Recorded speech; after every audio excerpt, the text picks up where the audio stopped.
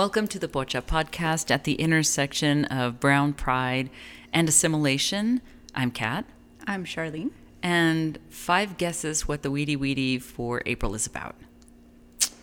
Okay, here's your 5 guesses. Cannabis, weed, the devil's lettuce, mota, marijuana, Mary Jane. Ding, ding, ding, ding. I'm a winner. We just celebrated 420 around the world. And in New Mexico, this is the first 420 where we are completely legal for possession, for purchase, without having to have a medical card. That's right. Recreational cannabis is legal in Nuevo Mexico. I should say there's an ounces that goes with it. So, like, you can't just carry around 5, pounds of it. No, there's a whole thing. Yeah, it's a whole thing. But the point being, we have joined several other states around the U.S. that now have legal recreational cannabis. Ta-da! It's crazy. And Charlene, we were looking at news clippings from the first weekend in April that we had legal use, recreational use here in the state. And the amount of money in the first weekend alone. $5.2 million. Million in sales in the first weekend. I'm going to go with 1 million of those was probably Texans. Oh, absolutely. Everybody coming over the border of their state to New Mexico to imbibe. Right. And, we kind of joke here in Las Cruces or in the borderland area that, any empty building that was empty is now a dispensary. If it's spray painted black, it's about to be a dispensary.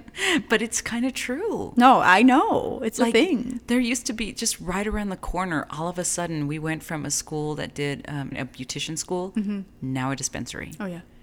I mean, I really did think that we were going to have smog problems of a different sort in our area. We'll get there.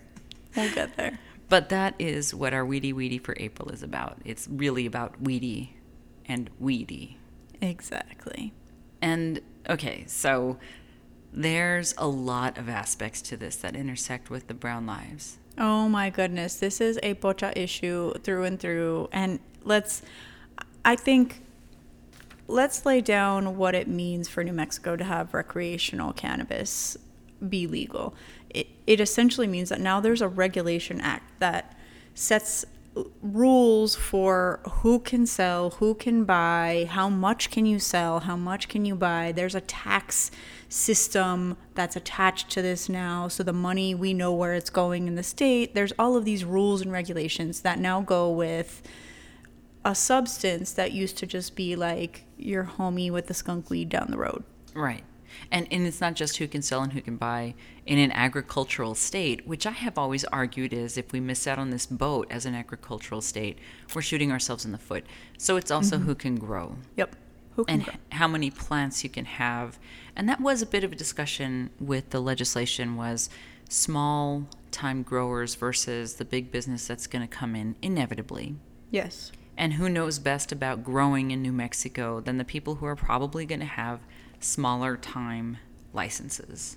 Right. So we didn't want for it to just be these folks who have been growing in other states, who have millions and bajillions of dollars in the cannabis industry to be able to come in, pop their money down, and take advantage of the money that's available in our state. We want this to go to the folks that have been farming all kinds of shit that we've been eating for decades because they know how to work the land.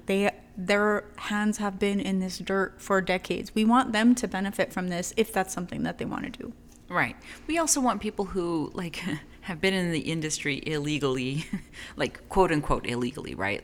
Sure. But when it was illegal for possession or use or whatever, I mean, they are the people who know the industry inside and out. How to grow, how to so it's this combination of our agricultural people whose under their nails is the very soil of which the roots of their family have been on, and also individuals who under their nails is the business of cannabis for decades. Dude, if you can look at the plant, and because I've been down this road too, people looking at the plant and talking about the color and the stickiness and the this and the that, they love this plant. They love this medicine and want people to enjoy this product that has been given to us by the good Lord. Absolutely. I'm the Lord's weed. I'm 100% with those people who Yeah. are like looking at it like this is, because they're looking at it like it's a fine wine. Absolutely. The Like, smell, I've been cultivating this knowledge for years. Right? Finally, it's my moment. And they've got the strain of this and yeah. the seed of that, and they've cross-pollinated. I'm just wondering if we're going to have some that like it grows right next to jalapeno or chile Green fields. chili. And what's that going to smell like when you when you spark it Yes. up? Yes, I love it. It's like, is that roasting chile? No, I know. that's my doobie. And is our state university going to incorporate that in its agricultural academia? Oh, let's hope so. I really do. Opportunity scholarship, here I come. So what does it mean, Kat? It means people 21 and up can now purchase recreational cannabis. And there are limits. You can't get more than 2 ounces of cannabis, no more than 16 grams of an extract, and 800 milligrams of edible cannabis at a time. 800 milligrams? Why would you measure it in such a thing? That sounds like a shitload of weed. I can't even imagine what that looks like. I Is that don't like either. is Is that that like like a a pot gummy? of brown? Yeah, what is that? Is that a thing of brownies? Is that like a 5-pound bag of tostadas? gummy worms? I don't know what we're talking about here. And anyone 21 or older can grow 6 mature plants and 6 seedlings, and you can have a maximum of 12 mature plants per household. So there's all these rules now about this thing that was unregulated and illegal for years, decades. Centuries before it Centuries. was Right. they officially put the clamp down on cannabis in the U.S. Right. And it's even funny to look at the history of marijuana versus cannabis and how even the use name. of the word was used to stereotype a certain, brown individual who smoked so that they can make it illegal. And the ties that it has to not just racism, but immigration policy, going down that rabbit hole of its history in the U.S. was a fascinating learn. This is still slightly confusing for people, myself included, because cannabis is not federally legal. So it's state by state. Some folks have said this is allowable in our state, but it blurs the lines for crossing state lines, for doing all kinds of travel, for other things that, are for people that work for the federal government that are not allowed to use because they could be drug tested and lose their jobs. Like, it's still federally illegal, but many states are popping up. But I do want to go down this rabbit hole, Kat, so take me. Okay, so here we go. Grab my hand. Let's go. I'm late for a very important date. Wow, and that date we overslept because we were probably having an edible. Yes. 800 grams of which. So I had mentioned that it's tied to immigration. So picture it, late 1800s, the U.S. We had just finished the Spanish-American War, and there were a lot of folks who were crossing the border between Mexico and the U.S. And, of course, because those people were not white people coming over, there was a lot of panic about immigration and racism. Mm-hmm. So because of that, there was, there was this start of tying together the use of cannabis, which was then still called cannabis and used in a medical, with a medical use.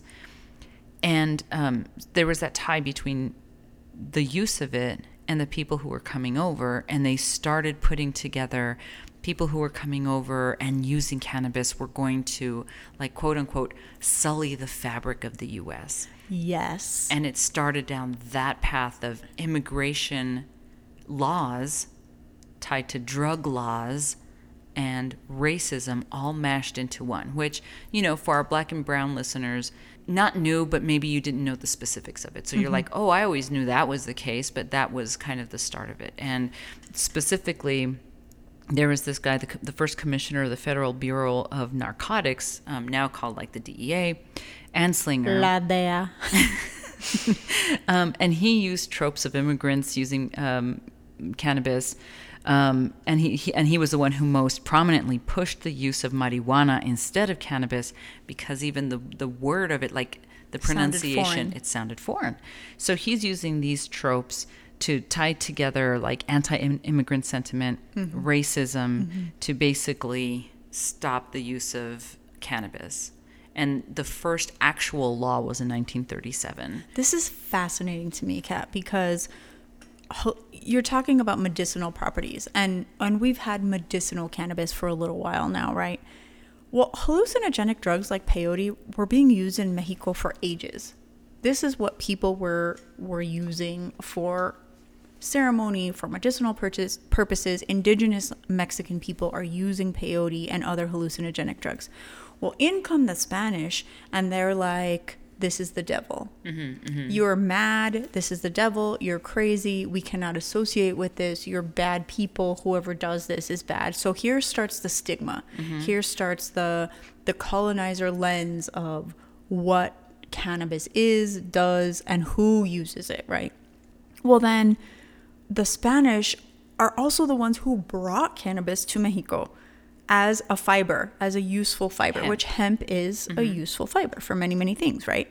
Well, then the idea that the effects of the drug is related to the devil and the madness that's the same as peyote and other hallucinogens start to seep in, and now it's just all a blur. Now it's just all one. And then you put alcohol into this too. So now the elite are like, those are all bad things. All of these things are bad. There's a stigma. You shouldn't be doing that. Well, then you fast forward to the 19th century, you have Mexican soldiers and prisoners who are smoking weed.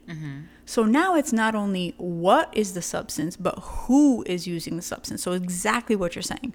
The caliber, quote unquote, of people that are utilizing this drug are low class, immigrant, brown. We don't want them. So even in Mexico, weed is outlawed and seen as something that is not what people want to be doing.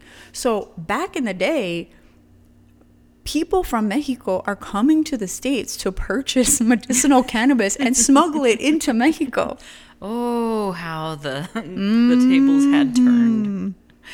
So it's tied, significantly tied, right? And then it just gets worse over the years.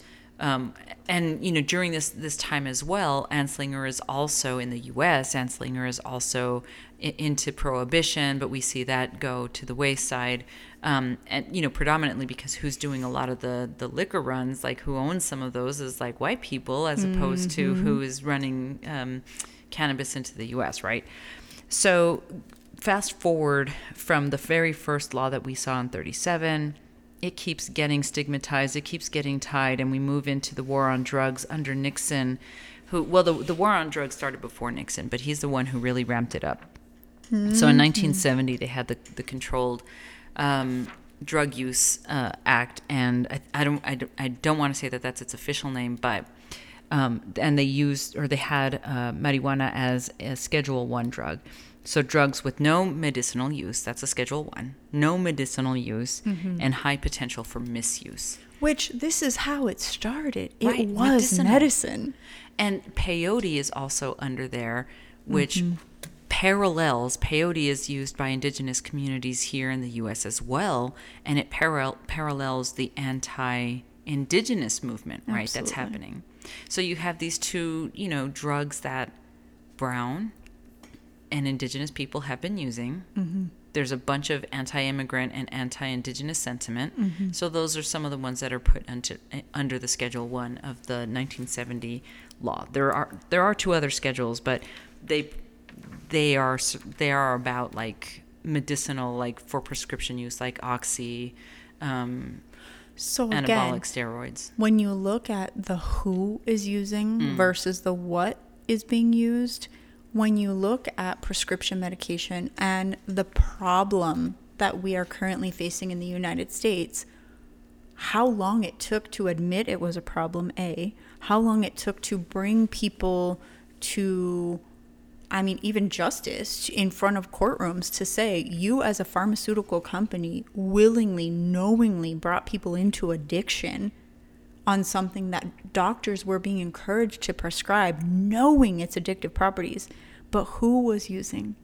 Oh, yeah. White people, prescriptions, people with healthcare, people with access to medication, versus prisoners, soldiers, brown people, black people, the blue collar people. it's not shocking to me, but just to further lay the landscape, there is a quote that just like, then there's also the fear factor. So we're establishing this as a foreigner problem. These are the brown people bringing in this drug, right? This is bad. It's bad because it's them, not us. So in 1970, the Treasury Department report noted that the chief concern was Mexicans and sometimes Negroes and lower class whites smoking marijuana for pleasure. And the fear was that they could either harm or assault upper class white women under the influence, and that they would drag in lower class whites to the use of cannabis. Oh, if you could see my eye roll that I just did. The actual fuck. So then you know who this is bad for? The helpless white women. Mm-hmm. The helpless white women who we're all out there protecting, bullshit, is who we need to worry about. Protecting because they are property. Mm-hmm.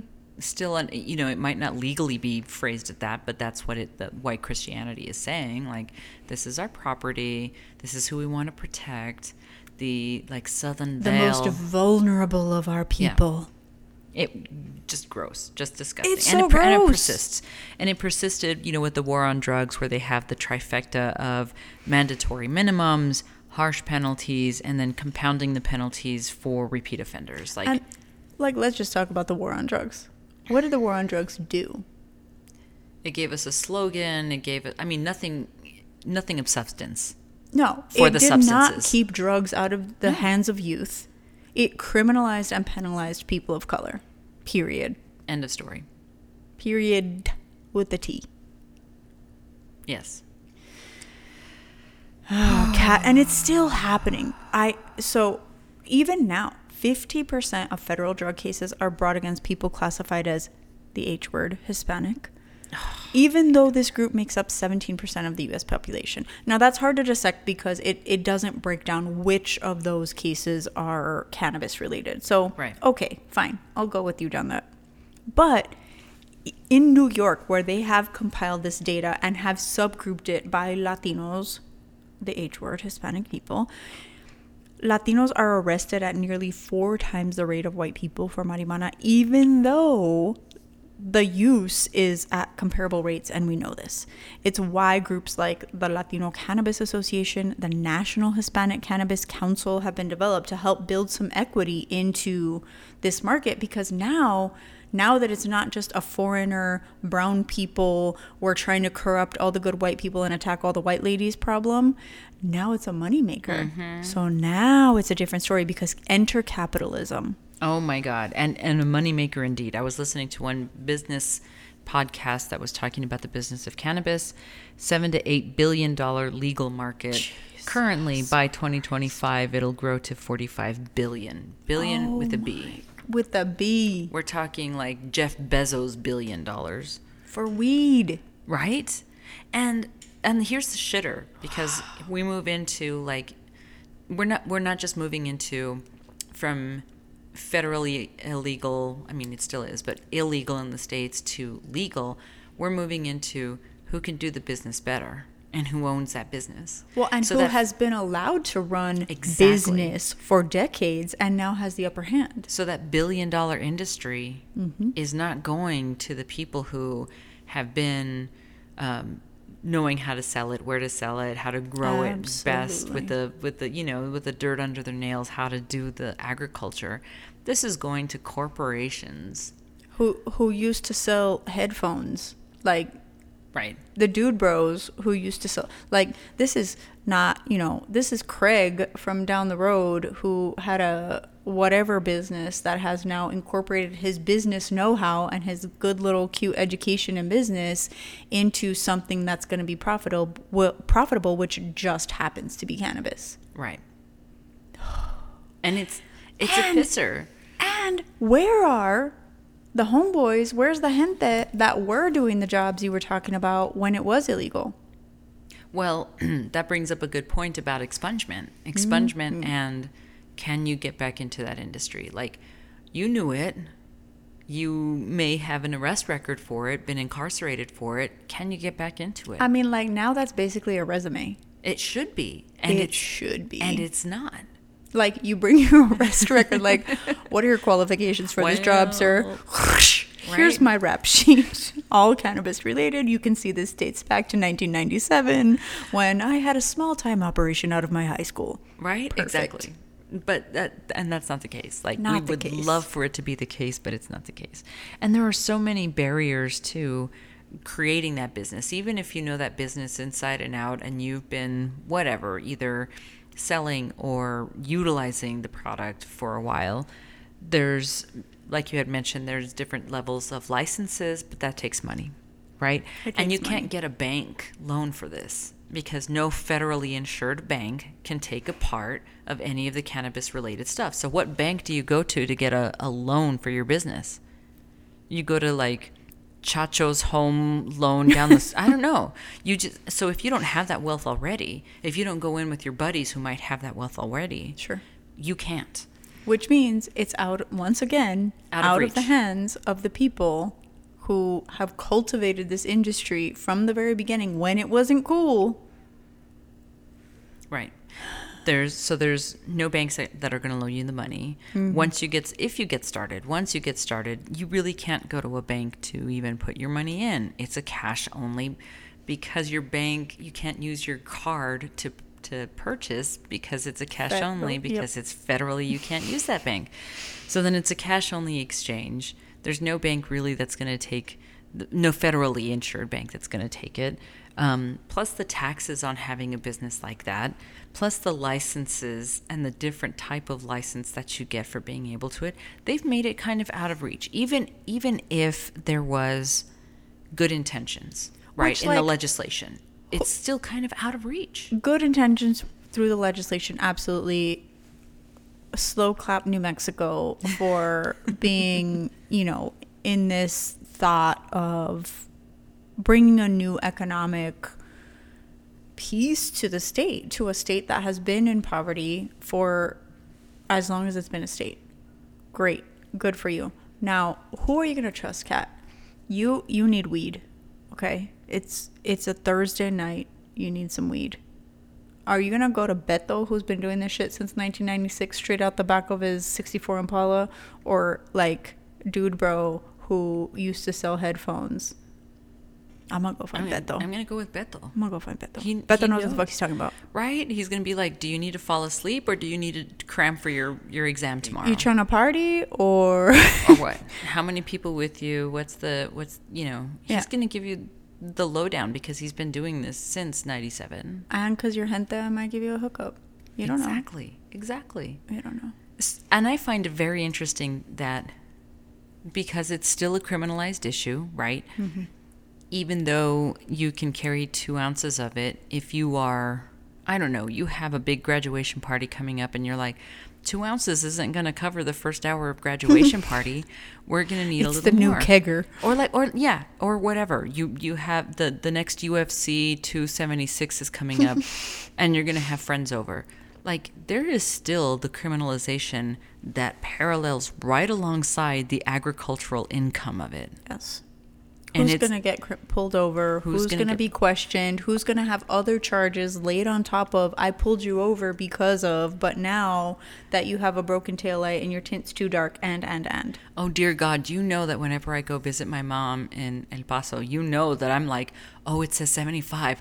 I'm going to do 74 so that I don't get pulled over because you know the cops are lined up on the Texas side waiting for people. This is all the business, political, all the things piece of cannabis. But I want to know, Kat, what has your experience, like, when did you know what weed was? What was your, like, adolescent experience with marijuana? Hold on, I need to crack my neck for this. Oh, all right, here we go. Here we go. So if this is your first episode in the Pocha podcast, welcome. And you're catching up on the weedy, my father was a full-time teacher during the day and then worked the graveyard shift at U.S. Customs at night.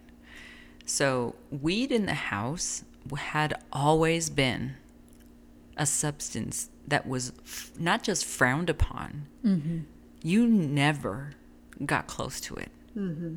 So that was first and foremost my very entry level of like, all of the stereotypes of who does it, lower class, brown, uneducated, all of those things were the bare minimum. That was the foundation for which, right? And then my practical experience on the matter did not help the issue at all. So next door, there was the house that it was, owned by an individual who typically rented out to Army families at Fort Bliss. And so when I was going to high school, there was a family who lived there, and the eldest son was a smoker. And one day, hanging out at his house, he did not have the proper funds. He couldn't go to the ATM at the time because there was no such a thing, and re-up. So he was scraping the resin out of his pipe, putting it on a piece of paper and smoking that. And, that's probably not the first practical experience that you want to see, is like, oh my God, you're like, that's what you're doing right in this moment, is scraping resin, because it is an enjoyable substance, right? Like you can, with different strains, fall asleep, get your anxiety low, help you eat, like all of these different things. That was my first like practical experience of like, oh my God, that did not leave a great impression. The first time that I used it though, that is, for me, chasing the dragon is, I want to find that peanut butter and jelly sandwich that I had that night, because that is the most amazing peanut butter and jelly sandwich that I have ever had in my life. It was all environmental. It was the most beautiful experience that I've had with food. I love it. And that was, that was the first time I used it. Do I use it on a regular? No. I'm an asthmatic human being who smoking is not going to be it for me. I haven't found an edible that has just sat right. I also don't know shit about the different strains. And some nights I want to fall asleep, and some days at work I want to be productive. But I'm not going to go and sit and fiddle and try to figure out which one's going to work best. So if you are a bud tender and would like to help Kat out, give us a shout on social media or our email, pochapodcast@gmail.com. Just Kat? Okay, so what's your experience then, bud tender over there? It's interesting. Cypress Hill, going down that rabbit hole with a blunt. I was in love with Cypress Hill. In love. If you have been following us for a little while, there is a picture that I dug up. It's a terrible picture of me, but I'm visiting my familia in California, and I am wearing a long sleeve t-shirt that has marijuana leaves down the sleeves that says Cypress Hill on it. The fact that my mother, did not beat my ass for owning this t-shirt because she had no fucking idea what it was or what it meant. And the fact that I walked into my tia's house like with this shirt on, and everybody was like, didn't have any clue except for my younger cousins who were like, damn, she's OG, fuck, like she's badass, she wears this shit in front of her mom. I was like, my mom don't know shit, but whatever, I played it off. It was very much and I was not a big smoker.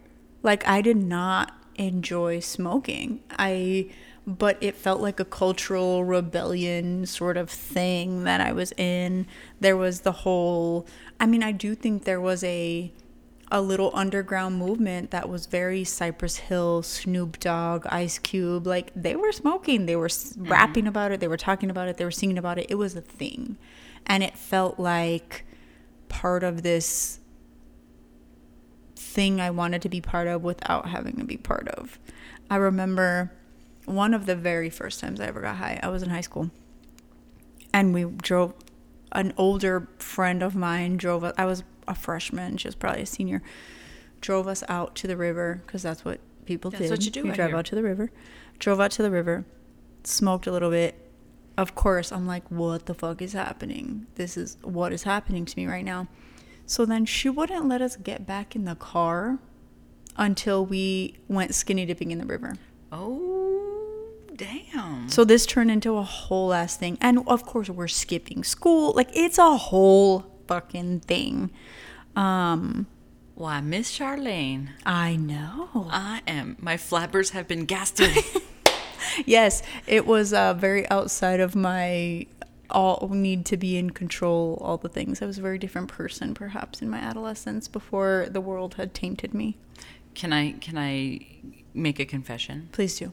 Because I actually had forgotten about this until a high school friend, damn you for saving this, had sent me a picture of an old article in our high school newspaper. And it was attitudes on people who wore shirts that had the cannabis leaf on it. Stop. Oh my God. You were all judgy? I was judgy. No. But I was like, I don't know if you want, basically not verbatim, but I was like, if you want to use it, but don't advertise on shirts that you use it. And I read that article, and first I was like, David, you asshole for saving this. And number two, David, you saint for saving this and giving this to me to see how far things have come and how much I was influenced by U.S. customs in this house. Right? Oh, yeah. And just looking back on it, I was like, damn, what a fucking prude, man. Like, my asshole must have been so tight, I was popping out diamonds left, right, and center. Well, on the opposite end, I was advertising some shit I was not doing, so that's the whole thing. Okay, so on the real, like, that's our history of it. Like, do you imbibe? So probably not as often as I should. And I will say that because I definitely have some anxiety issues. My husband on more than one occasion has told me, you need some weed, because I'm just a little high strung, possibly. And there was, and we may have talked about this on another show, but the first time I got high in a long time, I mean, like since high school days, was not too long ago. And I was like, what the fuck? This isn't even working. Like, what is even supposed to happen? He was like, well, maybe you didn't smoke enough. Like, maybe we need to go back out and smoke some more or whatever. I was like, oh, this is so stupid. I can't even believe I'm doing this shit. And I tried to get out of the chair. The stand-up test did not go well. Okay. So that's where you're at now. Now that you have kids, is this something you... Like, how do you talk to them? Would you ever do that in front of them now that it's like wine you drink? Sure. I'm going to be honest and say I don't think I even have worked through the layers of stigma, of colonization, of barriers that lead to marijuana in my own brain yet. It's not something that I would do in front of the kids. Because I wouldn't smoke it in front of them. I might have an edible, not like explaining to them, oh, mom's gonna get high. Like, I'm not gonna do all that just because it doesn't feel like the right thing to do. But because you don't explain like when you take an ibuprofen, you don't explain when you do other things. So yeah, why would you? Okay. I don't think all of that. Definitely not with a younger child. With our son, who's older and about to graduate from high school, I think the conversations would be very much tied to what the expectations are for your behavior around intoxication, whether it be alcohol or drugs. These are your rules. Like, you do not drive. You do not put other people in danger. Consent is always the 100% number one thing. Like, all the rules that go with intoxication are then part of this conversation too.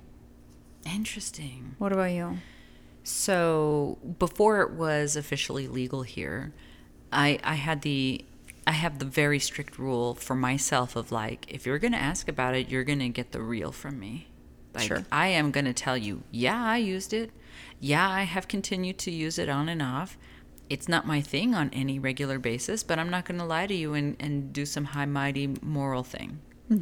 Now that it's legal, I don't smoke it for a couple reasons. Yes, I'm asthmatic, although, yes, cigarettes were my thing for many years of my life, right? That's so weird to me. I don't smoke it because I'm asthmatic, and now that I'm getting older, I see how shit just pile up and, right? But also some of our kids are asthmatic, so I'm not going to do that in the house. Sure. And it's also stinky. Let's get real. Like, there's no amount of incense or sage that you can possibly do. No. I don't do it because it's not, like... My coping substance of choice is liquor, because that's more easily accessible. I know what I'm getting when I look in the package, all of those things. But I'm also very much like, if you're going to be driving a car that I insure and that I own, no. When you do it, when you have your own vehicle and you can drive it on your own, take accountability for the things There's that a you do. responsibility Yeah. factor for what you Absolutely. do. But I am not going to be like, don't do it, because I would be such a hypocrite.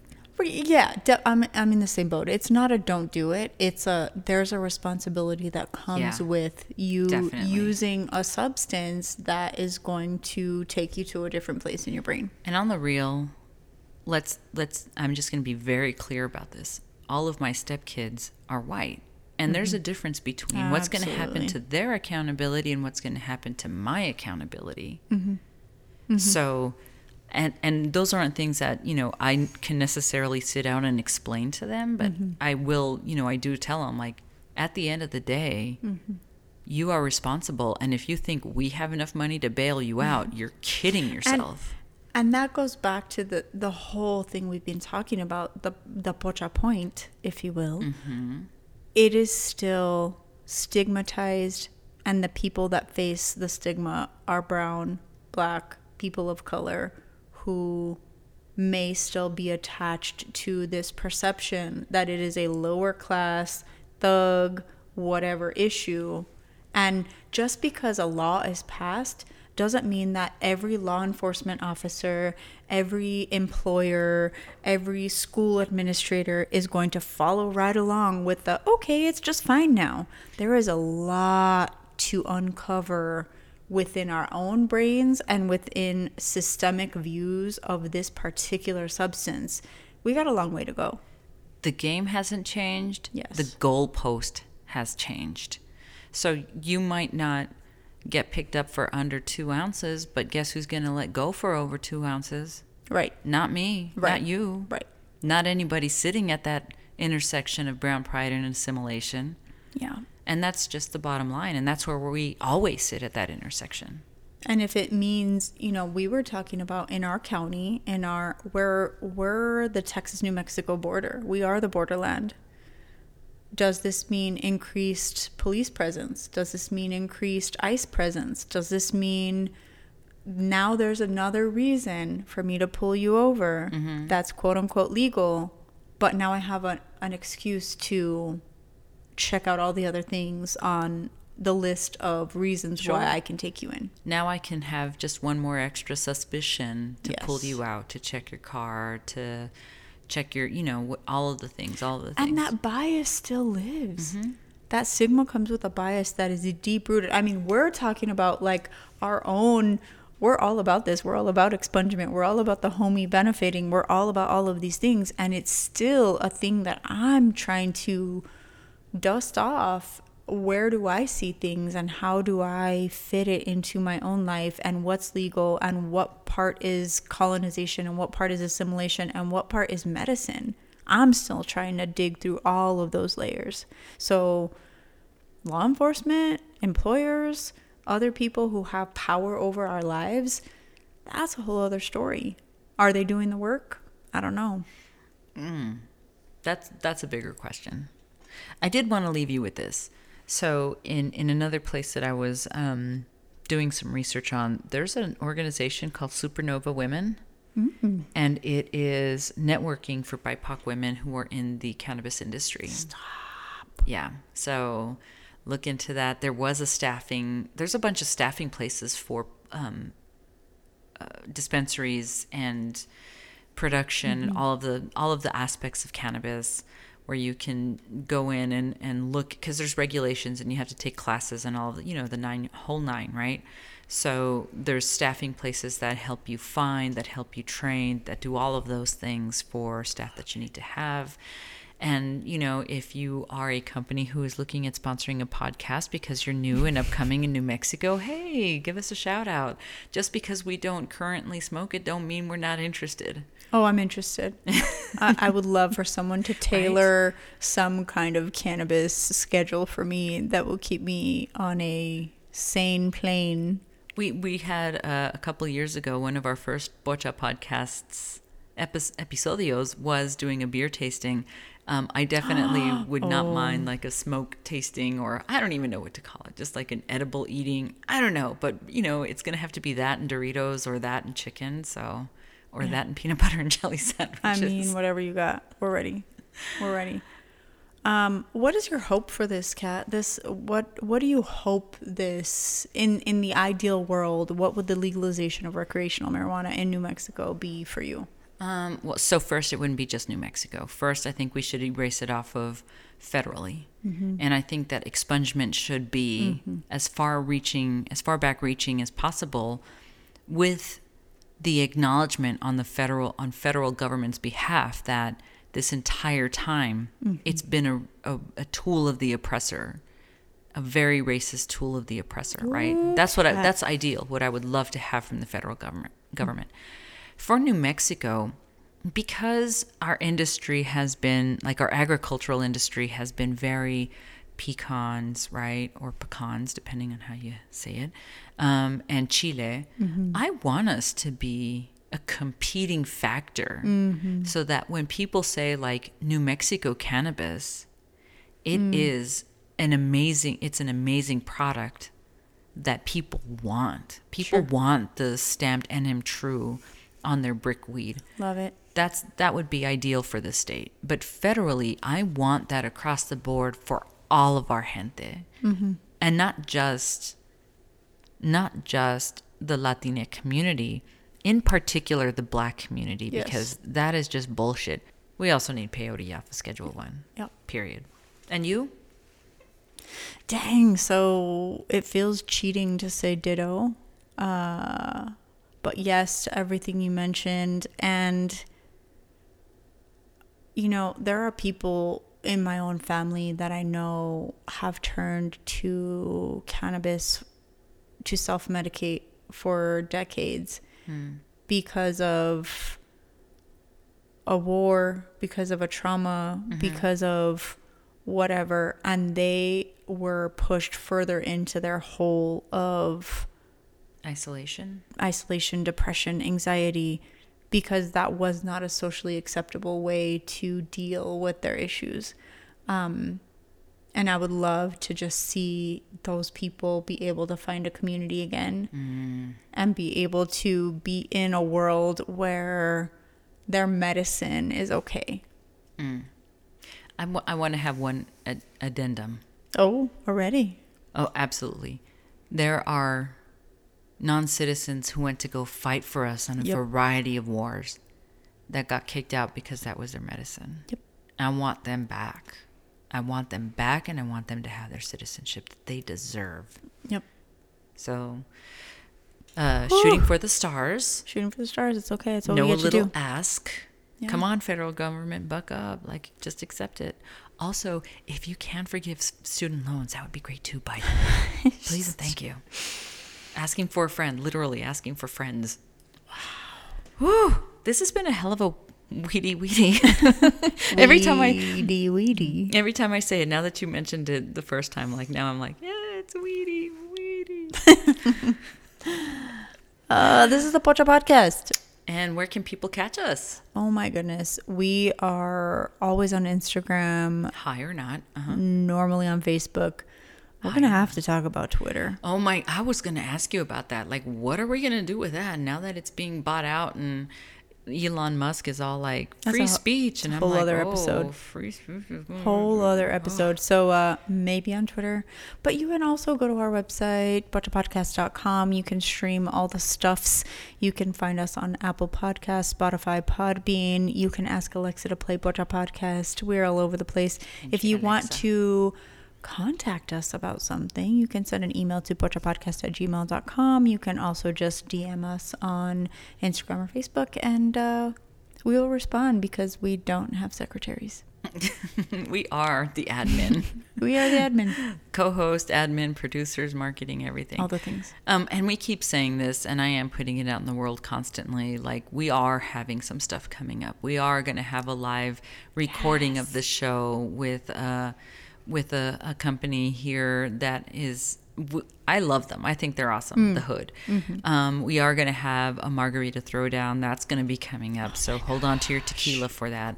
I'm going to place my bet on you having a better margarita. Not going to lie, because I've never made one. So love it. but we have plans. We're not just blowing smoke. We want to do some stuff. We want to be interactive. We want to engage with the listeners, not just in the Borderlands area, but if you're willing to fly over here and hang out, great. Carmen in San Diego, I feel you. We're ready. You're one of our OGs. You are. Come visit. Come visit. So yeah, catch us on all of the things. And also, I'm Kat. I'm Charlene. And catch us on the flip side.